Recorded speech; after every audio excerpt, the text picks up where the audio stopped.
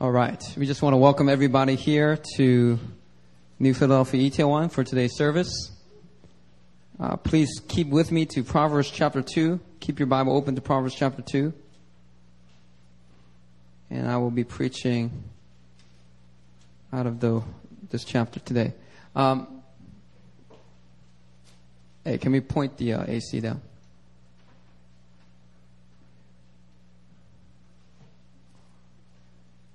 Yeah, point it up. My Bible pages are flying over here.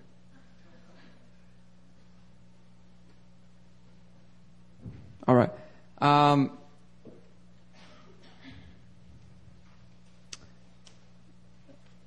many of you guys in here, you grew up with an amazing earthly father? You grew up with a really amazing earthly father. He gave you candy. He bought you gifts. He never forgot your birthday. He went to baseball games or, you got an amazing earthly father. Man, God bless you guys. God bless you guys. Okay. I'm guessing the rest of you, about half of you, you maybe didn't have such a positive experience. You honor your father, but, you can't quite say that they were there for you. They spoke good words over you. Actually, how many of you in here, you never really had a relationship with your earthly father? You never really had a relationship with your earthly father? Yeah, there are some of us in here that actually didn't really have a relationship with the earthly father. Hey, can you fix the AC, man? Or turn it off? All right, sorry. Okay, yeah. For those who either had a bad earthly father or no earthly father, you know how powerful the words of a father are in the negative sense. People who have bad earthly fathers, you guys know that when your father said, "Man, why are you so incapable of doing anything? Why weren't you able to get straight A's? What are you, dumb? Man, you're not going to amount to nothing." When those kinds of negative words are spoken over your earthly father, by your earthly father over you, you know how difficult of a time it is. It's like an uphill climb. You're born into an uphill climb when you're born with such a father who gives words like that. Because the words of a father, they're powerful. Whether it's powerful in a positive sense or in a negative sense. And there's people in here, we receive some really negative words from our mothers and fathers. And it's actually, we try to shrug it off and say it wasn't a big deal. It didn't really affect me. But it actually had quite damaging effects upon our hearts, upon our identity, upon, some of us, we got straight A's. But it's because we got straight A's with a chip on our shoulder. Because your father or mother said, "You're stupid, you're dumb," and just to prove them wrong, you actually went and got those straight A's. You're actually not that really good in chemistry or math, but you cheated to get those straight A's because you just had to prove your parents wrong. There's a lot of negative effects that people have experienced from their earthly fathers because of the words that were spoken over them.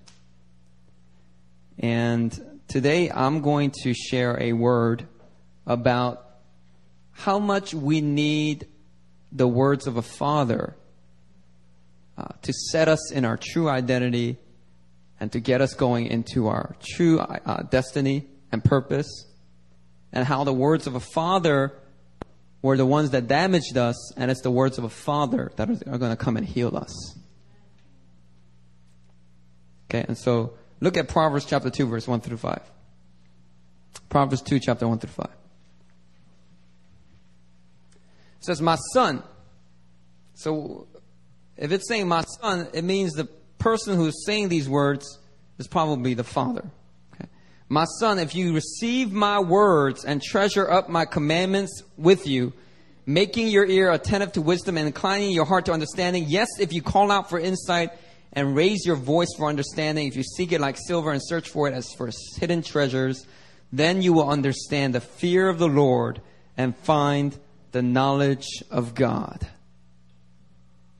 This passage here teaches us that if we receive the words of our Father and we learn to treasure them and we make our ear attentive, incline our heart toward Him, call out and raise our voice for it, if we seek for it like silver, then we will understand the fear of the Lord and find and gain the knowledge of God. Who ever thought that listening to your earthly father or listening to your spiritual father has any connection with the fear of the Lord or to the knowledge of God? But here, the Word of God teaches us so. That if you learn to receive the words of your Father and treasure up those commandments, you will find the fear of the Lord and the knowledge of God.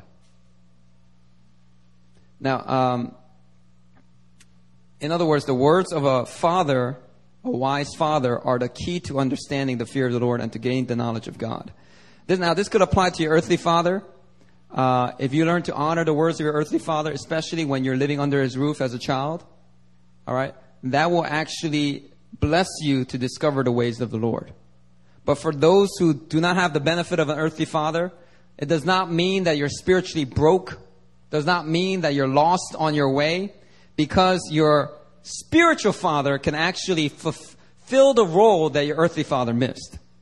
And it's just the way God does things.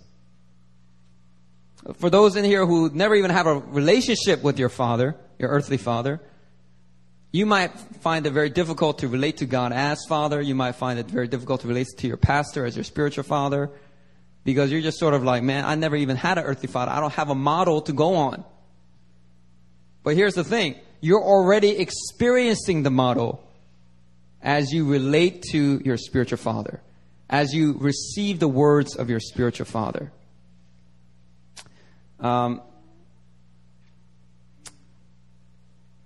In fact, for everybody in here, whether you had a good earthly father or not, as you grow into an adult and you leave your father's house and you go out and you join the membership of a local congregation, you now are spending the majority of your time not in your earthly father's house, but in your spiritual father's house.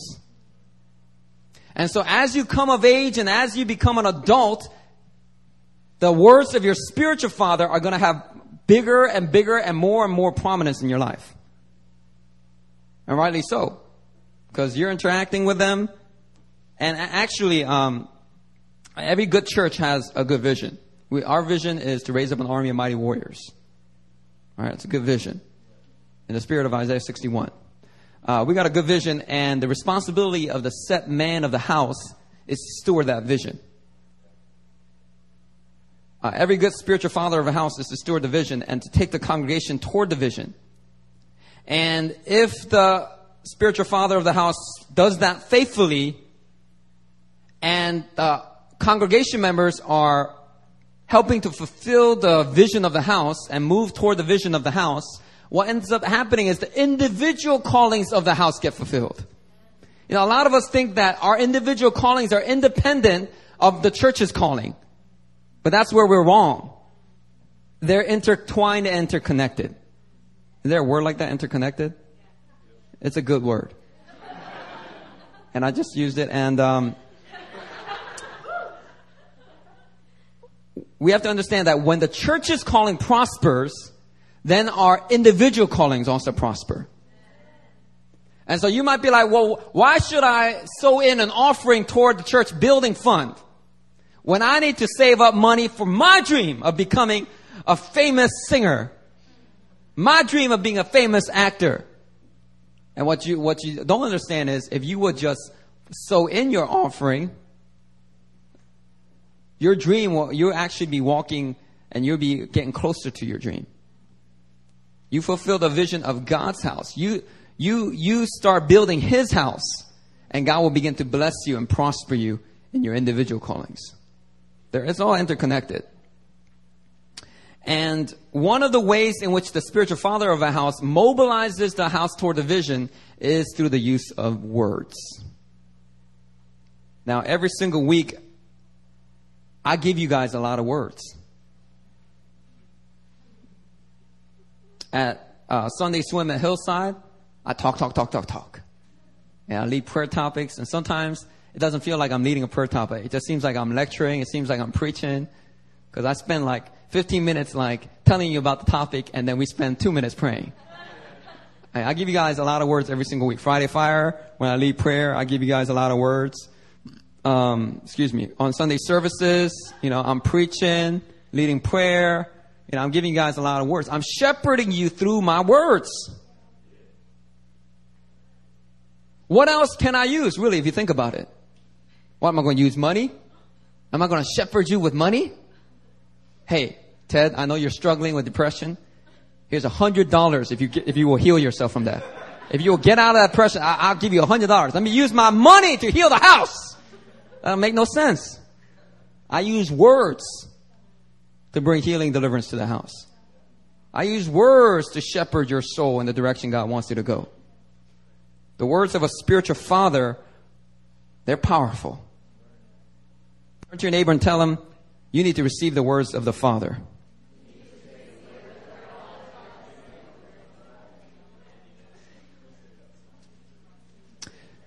Proverbs chapter 2 here, it begins with, my son, if you receive my words. And if you keep reading the whole chapter, it says here, God is a shield to those who walk in integrity, guarding the paths of justice, watching over the way of his saints. It all begins with if. My son, if you what? If you receive my words. You receive my words, you remember my words, you treasure up my words, you walk in the wisdom of my words, you gain understanding, you gain wisdom, you go get it, and you live by it. And God will watch over the way of his saints. You will understand righteousness and justice. There's just so many if-then parallels here. And if you actually look on chapter 3, 4, 5, 6, and 7, they all begin or are packed with a father speaking to his son. So in other words, Proverbs, even chapter 1, but technically chapters 2 to 7, they are all the words of a father speaking to his son. Look at chapter 3, verse 1. My son, do not forget my teaching. Chapter 4, verse 1. Hear, O sons, a father's instruction. Chapter 5, verse 1. My son, be attentive to my wisdom. Chapter 6, verse 20. My son, keep your father's commandment. Chapter 7, verse 1. My son, keep my words. The words of a father, they're powerful. They set people straight. The words of a father bring healing from the damages that were done by the words of a father.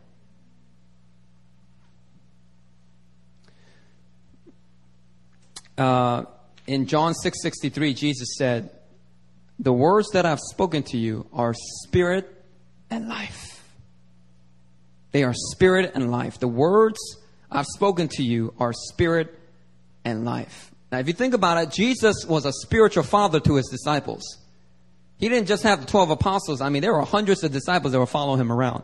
And a lot of them, by the way, were women.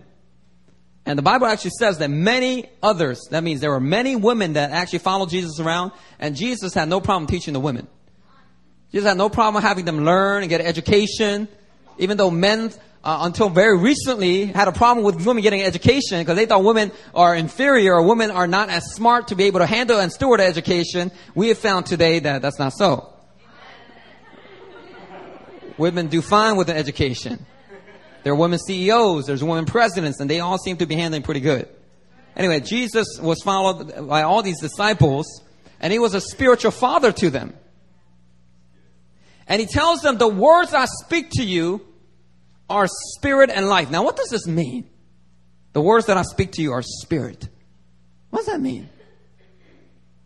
Well, I want to propose to you, it means that, one sense, it's like the more words you have from your spiritual father, the more of your spiritual father's spirit you have. Because the words are spirit. So you have more of his words in you than you have more of his spirit in you. Meaning that when you come to a problem, a hardship, a situation, and you look upon it, if you have enough of your spiritual father's words in you, you have his spirit, so you're able to know exactly what the spiritual father will do in that situation. Do you hear what I'm saying? the more words you have, the more of His Spirit you carry. And here in this house, we're raising up sons.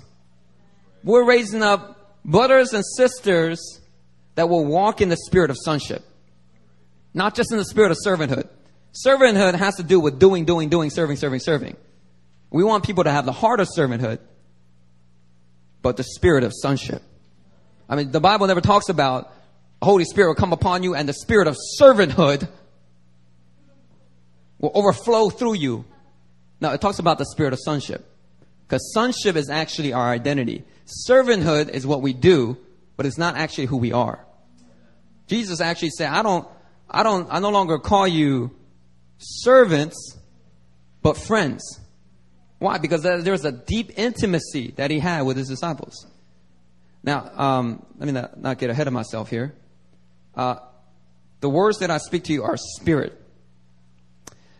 This means that when you receive the words of your spiritual father, these are not just sounds that are spoken out through the mouth, heard by the ear, processed by the mind. You know, the words actually have spiritual power. Meaning even when you don't understand the words that are coming out my mouth, you can get set free. Hallelujah. You know, sometimes we do altar calls, and I've seen this. And I'll just say, I pray in the name of Jesus that the fire of the Holy Spirit will set this person free, right? Or I don't know, I'll just say something like that. And I just pray for people, and they just get blasted by the power of God. And they start crying and weeping and shaking. And they might even fall on the ground and start flopping like a fish, right?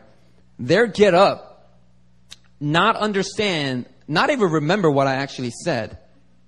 But then they feel like, I feel so much peace.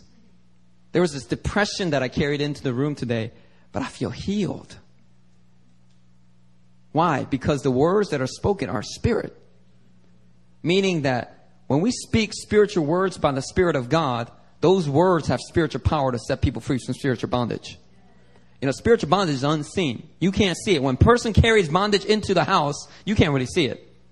Now, when you talk to them, you might smell it, you might hear it, you might sense it, you might be like, man, this person's in bondage. Brother, man, you need to sign up, get a healing deliverance. You need to sign up for a leadership retreat, something. You need some help. Get you some help. You might sense it, but when they first come in the room, you don't see it because it's spiritual. But here's something else you can't see. Words. You can hear words, you can't see words. But because the words that Jesus said, I speak to you are spirit, those words, although they are unseen, there's potent dynamite power. What did I say? Dynamite, dunamis power to set you free from unseen spiritual strongholds. The words that I speak to you are spirit. And by the way, your friends' words have power. The words of one of your small group members, they have power. But there's such a potency when a spiritual father speaks those same words over you. I mean, you can get the same advice from your friend, from your fellow small group member or something like that. But when your small group leader or your spiritual father or pastor of the house speaks those same words, boom, something gets set free. Something starts breaking off of you.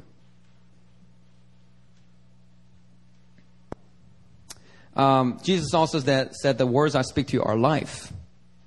Jesus said in John 10:10, I came that they may have life and have it abundantly. You want life abundantly? Then you need to treasure up the words abundantly.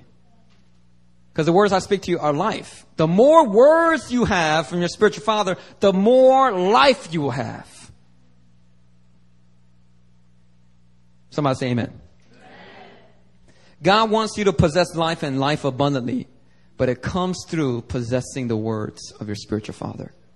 Now, the reason why Aaron and I have been preaching this is because there's so many of us, we hear the words. We're hearers of the word, but we're not doers of the word. I mean, if you really took all of my sermons from this year, and I preached the majority of the sermons. Why? Because I'm the set man. I'm the spiritual father of the house. So I have to understand and believe that my voice is the most important one that goes out.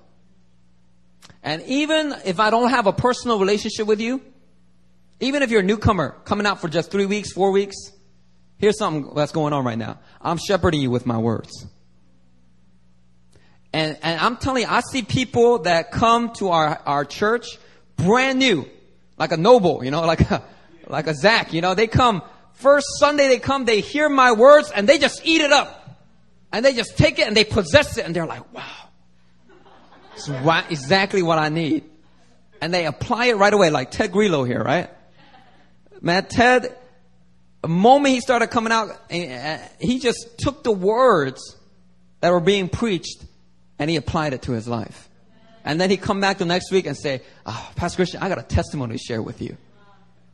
Following week, I have another testimony from the next message you preached. Right? Why? Because he's treasuring up the words of the spiritual father. And, but a lot of people in the church, we take the word, we hear the word, but we tend to bury the word. We tend to think, well, I got a lot of spiritual knowledge up there. So, I got to just shelf it somehow. But in effect, what you do is you bury it. You don't apply it. You don't step out and do it. You don't meditate on it. Here's the thing about words. They're easily forgotten. Unless you have a crazy, incredible, supernatural, autobiographical memory that I saw in 60 Minutes. It is a real gift, by the way. Some people have this crazy, super autobiographical memory where you can name any date in the past. They will tell you what day it is, what happened on that day, and what they were wearing, and who they saw. And so in 60 Minutes, they found like 7 people who had this gift in America. And it was amazing. They'd be like, when did Michael Jackson die? September 27th, 2009. Or it'd be like, when did the Pittsburgh Steelers win their 3rd Super Bowl? And they'd be like, no. When did the Eagles win the Super Bowl? Never. All right, you got a real gift, sir. Unless you have that kind of gift, most of us, we forget the sermon. Hey, I ain't angry at you. I'm not mad at you because you forgot my sermon. It's okay. I forget my own sermon. All right. You could tell it's the Spirit of God flowing through me because sometimes I forget my own sermon. I understand, but here's the thing. I know that if you meditate on it, you would treasure it, you will memorize the Bible verses associated with it. If you will learn it, like you want to teach it to somebody else who needs it. Sometimes you get a sermon and the whole time you're thinking of somebody else. You're like, man, that person needs to be here. Man, that person needs this message, but too bad they're not here. But here's the thing. You just got the word. You're thinking about that person. Maybe that's the Holy Spirit highlighting the message so that you can go and teach it to them later. There are people who do that every single week. And they bless people. They set people free. Church needs to go outside of those 4 walls, right? We need to take the kingdom outside these 4 walls, which means we need to be ready to share the words of our spiritual Father wherever we go.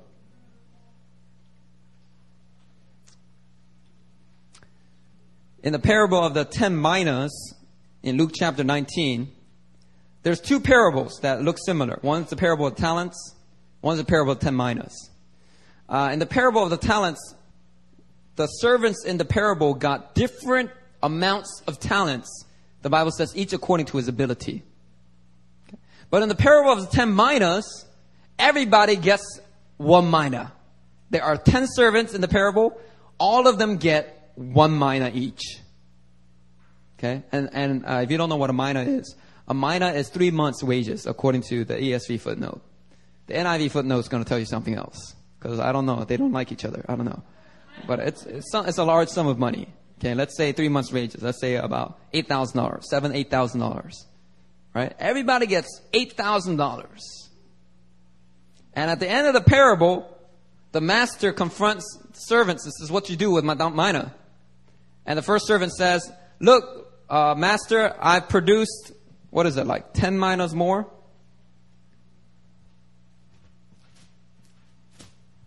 He says, I have produced 10 minas more. And the master says to him, well done, good servant. Because you have been faithful in very little, you shall have authority over 10 cities. Whoa! 10 cities? What the? You know, you take $7,000 and you give your master back $70,000, and all of a sudden he says, you can be in charge of 10 cities. Whoa! Singapore, Hong Kong, Tokyo, you're in charge. That's pretty crazy. The next guy says, I brought 5 minas with the one you gave me. And the master says, all right, well done. You can be in charge of 5 cities. The last guy comes and says, Lord, here is your mina, which I have kept laid away in a handkerchief. For I was afraid of you because you're a severe man. You take what you did not deposit and reap what you did not sow. He said to him, I will condemn you with your own words, you wicked servant. You know that if you know that I'm a severe man, which is not true, by the way. Is God a severe man? Is he a severe Lord? That's a lie of the enemy. See, Satan in this parable used fear to keep this man from taking any risks or taking any steps of faith, in other words. So what did he do? He hid it. Now, what am I getting at? What I'm getting at is in the parable of talents, they got different amounts. That could probably be associated with gifts. Like Marcus has gotten like way more talents in sports than I have. John Michael also has way more talents. I mean, when God gave out talents for sports, I mean, I was like asleep or something like that. Like, I was in a different line. I was waiting for something else. And and God gives out these talents each according to his ability. But the minas, he gives everybody an equal amount. Isn't that interesting? So the minas, I think, represents anything where everybody gets an equal amount. What's one thing you guys get every single week? Everybody gets the same thing. It's the word. Isn't that crazy? Everybody, there's about 80 of you in here right now. All right. All 80 of you are getting the same message. But where one person sitting down gets set free, they get healed, they go to another new level of faith, they search the scriptures, they just eat it all up. Your neighbor does nothing with that word. They hear the same message, listen to the same praise songs, sit in the same presence of the Lord. One person gets it, the other person buries it. And that's what a lot of young people are doing today in the church. And what I want to preach is, we need to stop burying the words of our Father. We need to stop burying the mina that God gives and trusts to us. He says, here is a mina. What are you going to do with it? Shelly, Lisa, where's Ryan Duker? Jamie Byung.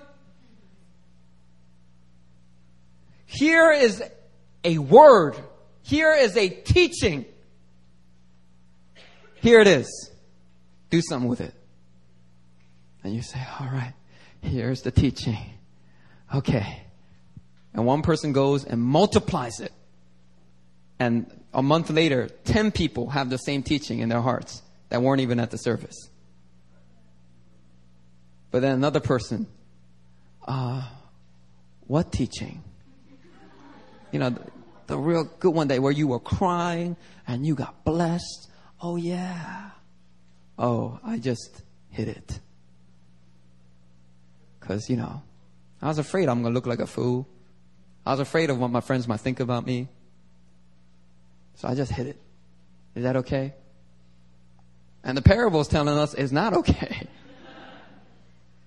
We need to learn to treasure the words that God trusts to us. I'm going to teach real quick 3 kinds of words that your spiritual father can give you. 3 kinds. Number 1, words of doctrine. Number 2, words of identity. Number 3, words of wisdom. Words of doctrine, words of identity, words of wisdom. Now, all 3 kinds of these words, they can be delivered in various ways. They can be delivered through teaching, through preaching, through prophecy, through advice, through counsel.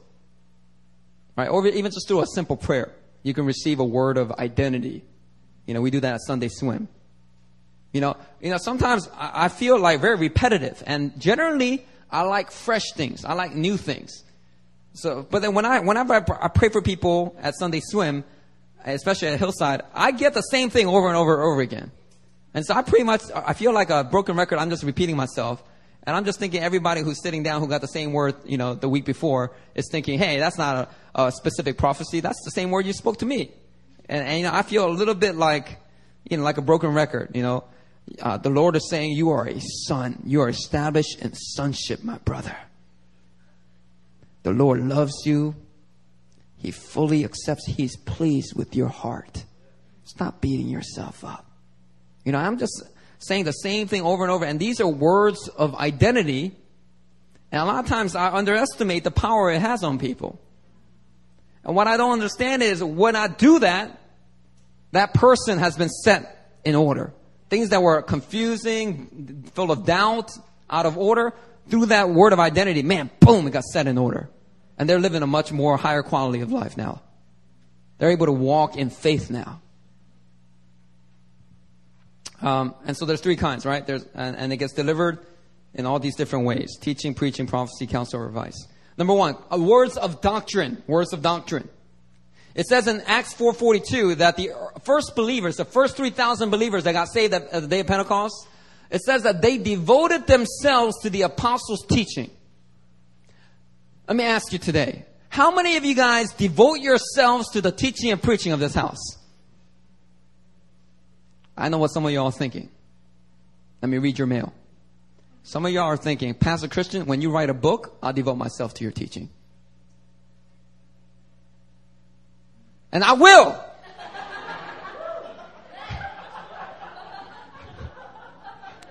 I will, but how many of you guys in here would say you have devoted yourself to the teaching of this house, to the apostolic teachings that go out from this house? And most of us, when I tell you, hey, you need to take the seminar Ministries of the Holy Spirit. You need to take it. This is your third time. Well, I want you to take it 4 times.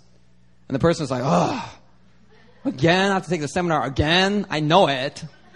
All right, well, can you teach it to somebody? That's not fair. I'm not a preacher. Okay, well, look, if you really got it 3 or 4 times and you know it, you should know it. If the only time you skim the notes is during the seminar, you're not really devoting yourself to anything. And a lot of us in here, we devote ourselves to Bill Johnson's teaching, Rick Joyner's teaching. We devote ourselves to all these. You know why we do it? Because they wrote a book with a nice cover that sold well. But here's a little revelation for you. Rick Joyner is not pastoring this house.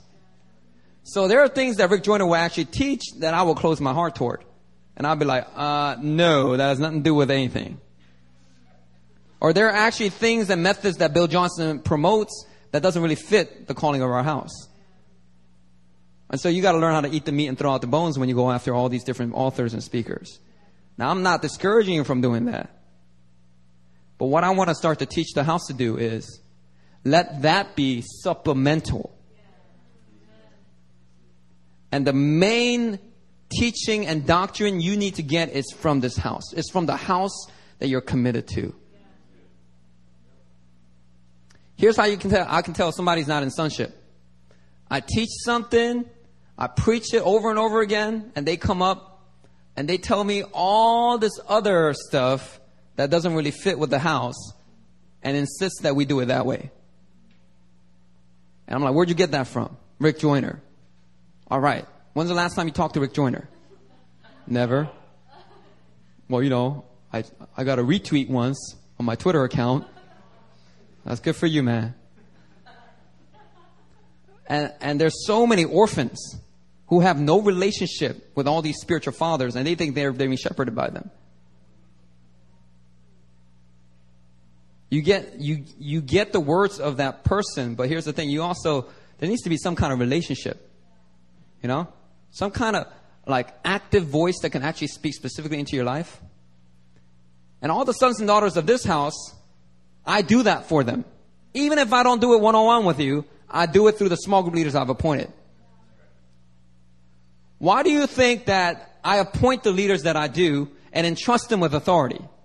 Here's what I do.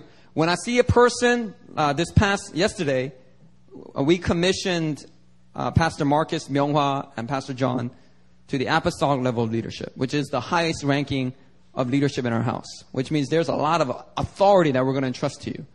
That we're going to send you on mission trips, on ministry trips, apostolic team trips, and we just expect you to just take that authority and run with it. You know? How do I base the decision to give somebody that kind of authority? Is it based on gifting? My answer is no. It's based on whether they have my spirit. And that equates to, do they have my words? And the first kind of words that they need to have is the words of doctrine. So even if they disagree on predestination, right? Like Pastor Marcus will never come up here and start pounding Arminianism down your throats. If you guys don't know what that is, it's just the doctrine of election, people being predestined to... Anyway, he will never get up here and preach Arminianism down your throats. Why? Because he can say something gracious like, well, I don't agree with Pastor Christian, but here's what I think. But, actually, I don't even know if you think that way. I think you're a Calvinist, aren't you? Yeah, all right. John Michael will never come up here, right, and preach something that he knows that I'm not open to. Even if he feels strongly about it, because he's a son of the house, he would discuss it with me first, or he won't even preach about it at all. So I trust these fellas. They know they have my words in them. They carry the spirit of this house.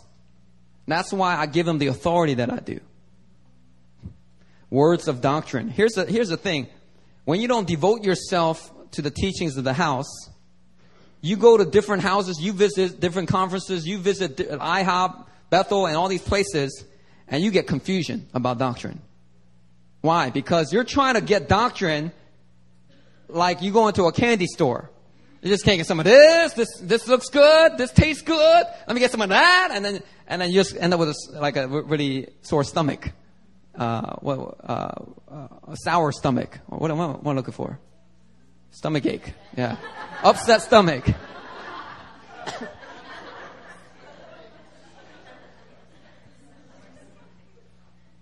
And what you really need to do is you got to know centrally the doctrine of the house that you're committed to. I mean, if you really don't like the doctrine of the house, look, there are other churches in the city that have radically different ministry philosophies, radically different doctrines, not like the essential ones. Most of them are Christian, right? But they have radically different doctrines. You can go there and devote yourself to those doctrines. If you really like Bill Johnson, move to Redding, California. You really like IHOP and Mike Bickle, move to Kansas City. You really like it, be committed over there. Go there.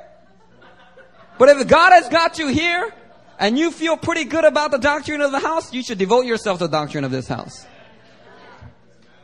And all the other books and stuff needs to be supplemental.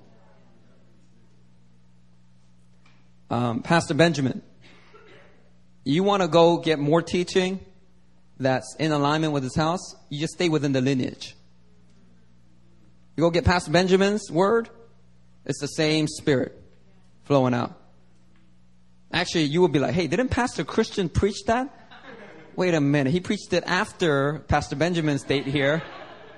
Yeah, there's going to be a lot of that. Why? Because it's in my lineage. You go to Pastor Robert Daniels, which is Pastor Benjamin's spiritual father, or you go to Kirby Clements, which is Pastor Robert Daniels' spiritual father. You get any preaching and teaching from those guys, it's all within the lineage. You'll find most of it is going to line up. Most of it's going to feel good with you. But primarily, you need to devote yourself to teaching of this house. Cults are created when Christians, there's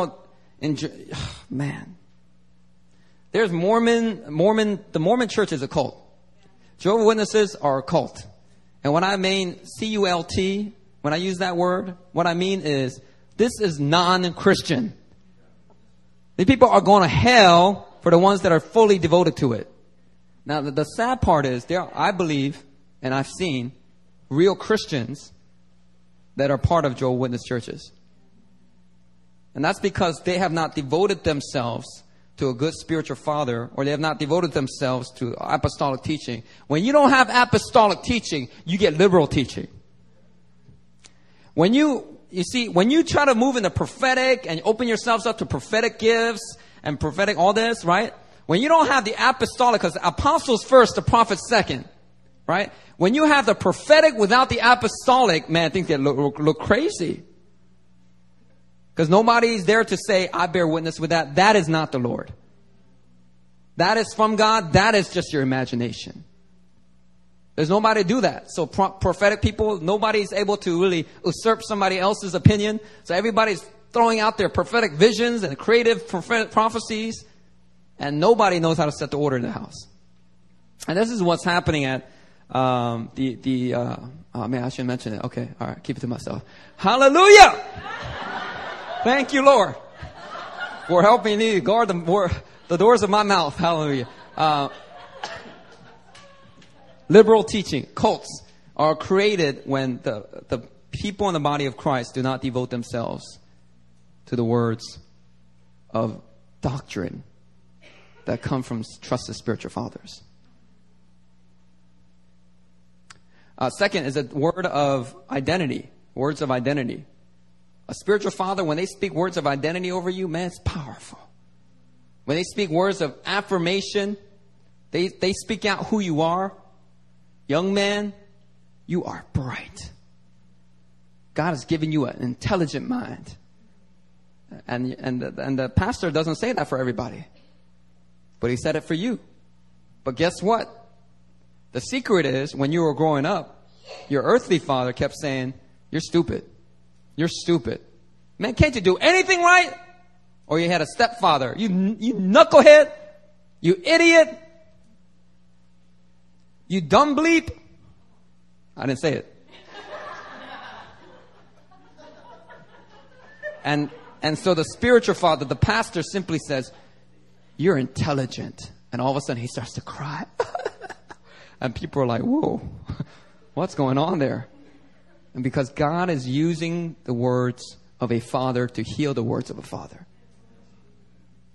The words of identity. Man, I'm telling you, man, it's so important that you know who you are before you go out and serve, and do. There's too many Christians in the missions movement. This is one of the drawbacks of the missions movement. Is go, do, serve, missions. You got saved yesterday? All right, it's time for you to hit Africa today. You go to Urbana conference. I've been to Urbana. Their whole goal is to get all 10, 15,000 college students that are there, all of them to commit 1 to 10 years of missions work in their youth. And I'm not saying there's anything bad about that. It's beautiful because they're trying to raise up a new student volunteer movement. Campus Crusade, all our conferences, our goal is, if you're not saved, to get you saved and for you to commit to missions before you even get to discipleship. And then discipleship is simply the process in which it prepares you for the missions trip that you committed to. And this is great that we're getting people mobilized to do the work of God. But it's a dangerous thing to continue to do the work of God without knowing who you really are.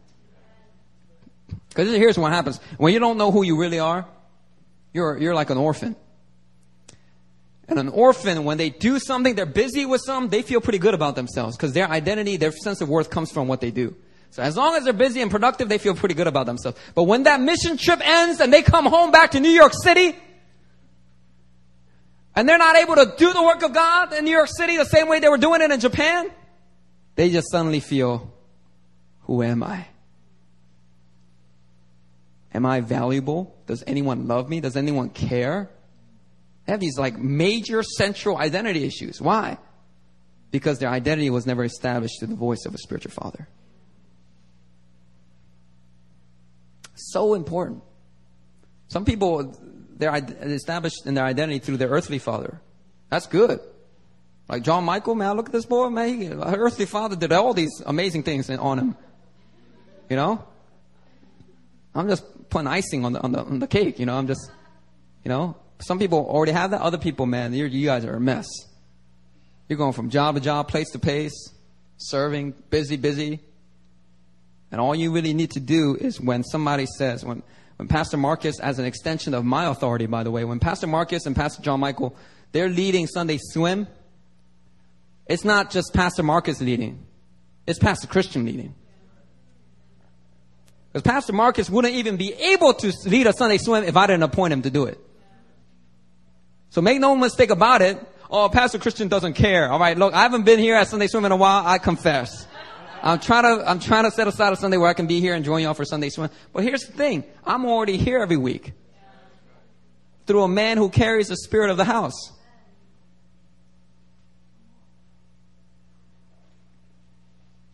And when he says, Yanti, come up. Esther, come up. You are beautiful in God's sight. You're like blocking it. No, I'm not.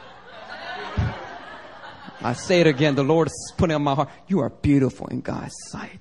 And that person is dealing with maybe self-esteem issues, eating disorders. And through the words of identity of a spiritual father, that person, boom, is getting set free from the eating disorder. You know, our pastor Myunghwa, she had an eating disorder with bulimia for years. It's like 6 years she had it. And she went through all this healing and deliverance. She took all these different steps. It wasn't ending. She would have this scar on her finger. And people who have bulimia, the way you can tell they have bulimia is they either have Band-Aids across their knuckles or they have really severe cut scars on their knuckles. That's because they're constantly throwing up. And their teeth marks are cutting their knuckles. She had this huge scar on her finger all the time. Her voice was all raspy, more raspy than it is now. And you know how she got set free? Pastor Aaron just was talking to her casually. And Myunghwa opened up, and Pastor Aaron just said something. What'd you say, honey? He said something like, you're beautiful. Stop doing that. Something like that. Stop doing that. Or something like that. And all of a sudden, Myunghwa got set free. Why? How did that happen? Because the words are spirit and life. And when it comes to the voice of an authority, it has that kind of potent power to set you free from bulimia that you've been struggling with for 6 years. Third kind is the words of wisdom. This is like advice, counsel to specific people, to specific situations that a person is faced with.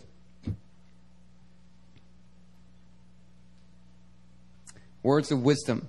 By the way, even if you don't have one-on-one time with Pastor Christian, you can get words of doctrine, obviously through the podcast, through sitting through the Sunday services, hearing the teaching, taking notes, devoting yourself, re-listening to it, looking at the Bible verses, whatever.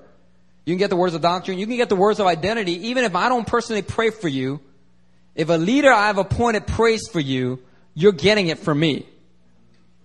It's not that Pastor Christian doesn't care. It's that Pastor Christian, there's only one of him. And even if I want to pray for all y'all tonight, I could not pray as specific and prophetic as when Marcus just picks you out and prays for you. Or when John Michael just says those words of identity over you.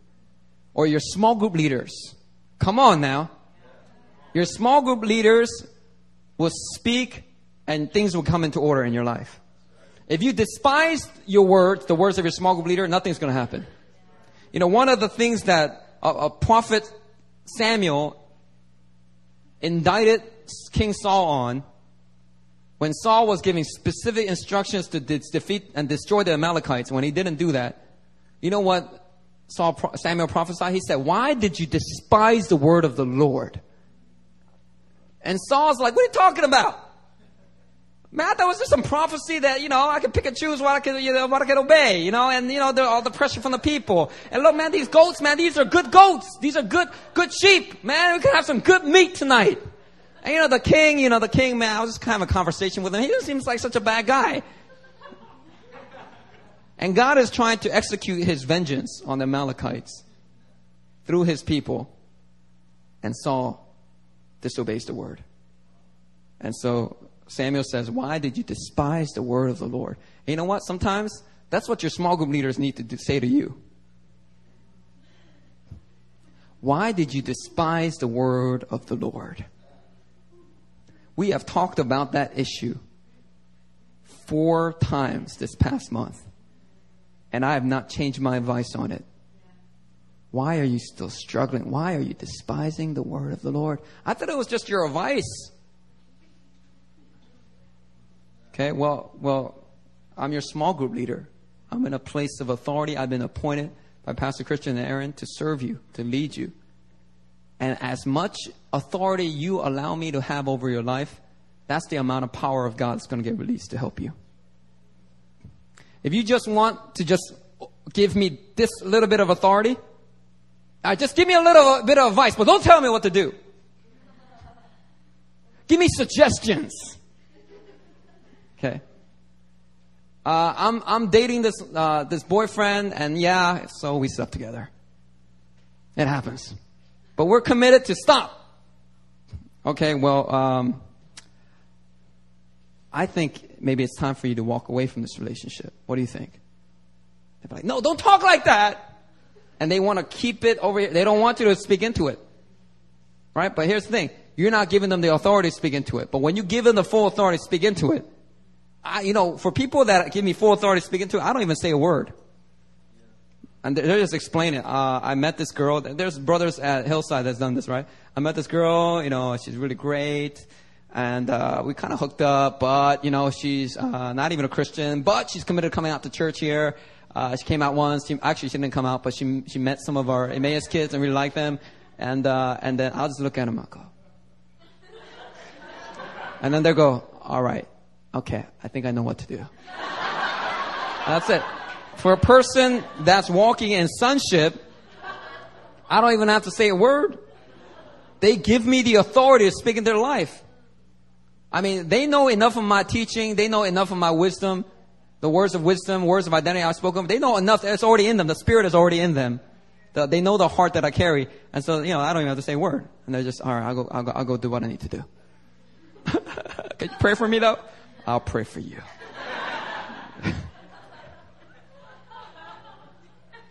Our sister Anna Rowe at the Hillside campus, she's on the Busan church plant team.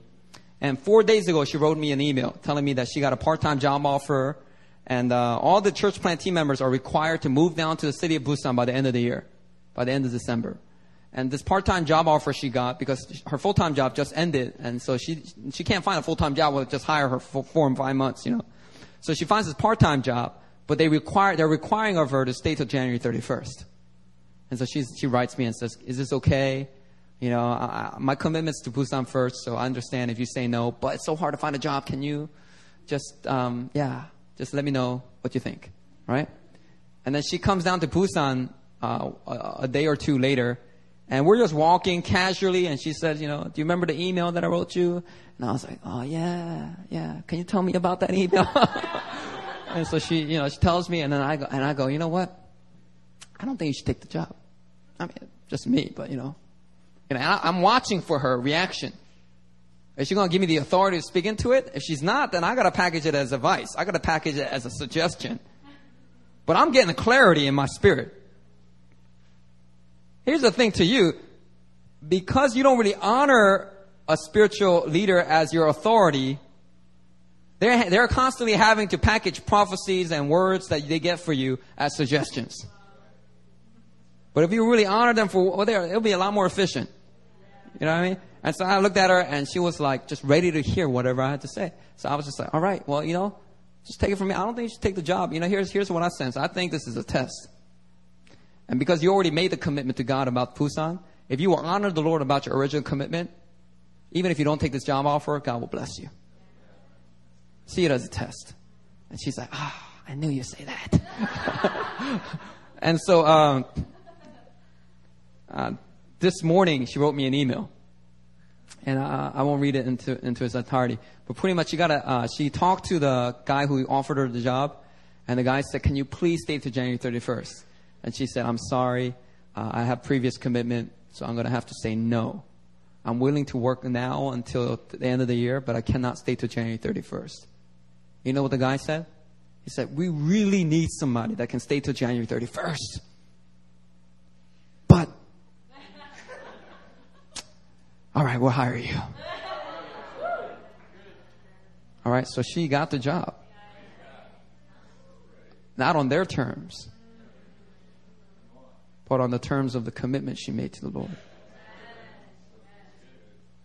Now, could she have known that that was going to happen? Absolutely not. And if she just went forward without the words of wisdom from her spiritual father, what would have happened? She would have been trapped into a contract and missed the first crucial month of meeting with the church plant team every single week to pray together and then go out evangelizing together. And then she would have came in February feeling all like an outsider, you know? Now, it's like even John Michael's story, right? John Michael, he gets this prophetic revelation, just like, wow, like, you know, like he was like actually interested in another girl, praying about her, but then, you know, well, not really, but you know, he kind of was interested for a moment, but then in contrast to that girl, God just kind of awakened his eyes to sky. Right? And so when he got awakened to Sky, he was so excited. He was like ready to ask her out like that same weekend. You know? And, you know, I had been, you know, spending time with Sky. We had done the renovation for this church facility together and things like that. So I knew her situation. And so from what I knew about her and the timing of what was going on, I just felt real clarity. And I just said, he said, what do you think I should do? And I said, with the words of wisdom I just gave him, I just said, hey, I think you should take a month to pray about it. All right, I feel good about it, but I want you to take a month to let God speak into this. All right, and so John Michael's like, all right, good. All right, I'll wait a month. Okay, and during that month, Sky went back to the States, and God was doing all this stuff with her family that really she needed to walk out alone. You know, things with some other friends back there that she needed to walk out alone. And when she came back from the States, she was like a totally different girl. She had the breakthroughs, and she was at a different place in clarity and just the will of God for her life. She was ready. And John Michael was like, all right, what do you think now? I'm like, it's go time. And he asked her out, and things just took off. You know? And so, you know, John Michael and I always talk about that. He always says, man, I really appreciate you giving me that advice. Because I think if I did ask her out too soon, you know, it might have messed things up or delayed things a little bit. You know? And so, you know, the words of wisdom, you know, these are words that, you know, you want to go and seek like you would seek out silver. Yeah. And so I want to just take this time, and I want to, so words of doctrine, words of identity, and the words of wisdom. There are people in the churches, they are thirsting for the words of a spiritual father. So many of you feel like orphans in so many different ways. And even in the absence of an earthly father, I'm telling you, God used a spiritual father to set things straight that your earthly father failed. You know, when it comes down to it, the spiritual father, a good one, if you don't think I'm a good one, forget about it. But a good spiritual father, God uses that man, or God uses that woman, right, to pour out his wisdom, words of identity, to pour out wisdom, words, why did I just say that again? I just said that. Words of doctrine. He pours that out through the man of God into your life. When you do it, try to go direct. You have a direct line to heaven, by the way. You can pray, all that stuff, right? You can confess your sins. But when you try to do it for yourself, doctrine, do it for yourself, identity. Marcus, you are a son. Marcus, you are beautiful. Like, you try to do it for yourself, you feel like Stuart Smalley, you know, and you might feel like you're not going nowhere. But when somebody else does, I'm telling you, it's much more powerful. And then the words of wisdom. You giving advice to yourself, that's foolishness. You need the advice of others. And especially the words of advice, words of wisdom from your spiritual authority. So I want you to close your eyes right now, all right? I want to take this time, pray for a few people.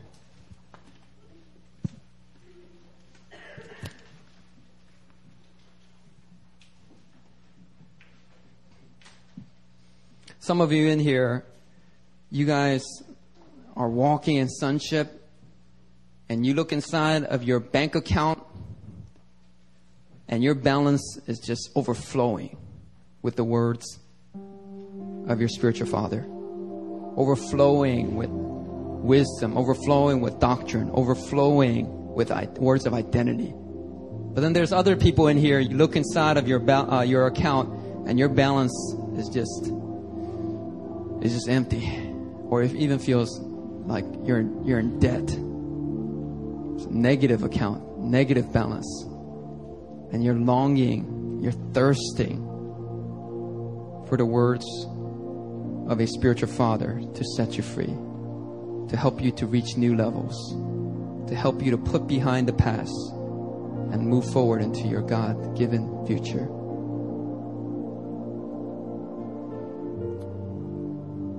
And just getting a prophetic word right now for many people in this room. Some of you have issues with authority. And you've been beating yourself up over it. And you're like, man, why can't I just submit to authority? Why do I distrust authority? Why am I so rebellious sometimes? Why can't I just stay committed to one place? Why do I despise authority? And you beat yourself over the head about it. And here's the word of the Lord for you. It's not your fault. Don't beat yourself up. It's not that you're in rebellion. It's just that you're wounded. You've been wounded by spiritual authorities, and that's why you distrust spiritual authorities. The pastor, the Bible study teacher, the missions director that you trusted, they betrayed you. They said negative things about you. They said negative things over you. They abandoned you. And because of these experiences, you've been wounded. And that's the real reason why you're struggling with authority. And here's what's going to set you free. You need to understand it's not your fault. And what you really need is the healing touch of God. What you really need is a season of healing in what God sets in order, those things that have been set out of order through the lies of Satan.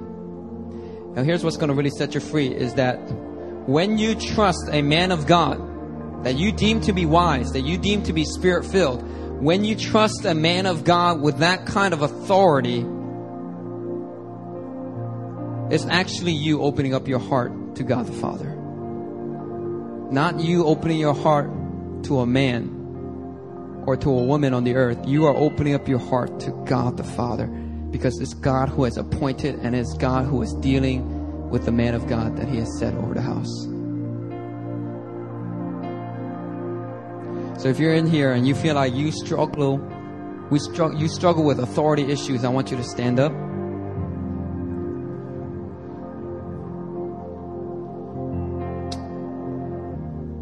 I believe God's going to kickstart a season of healing in your heart that's going to eliminate all that poison of distrust.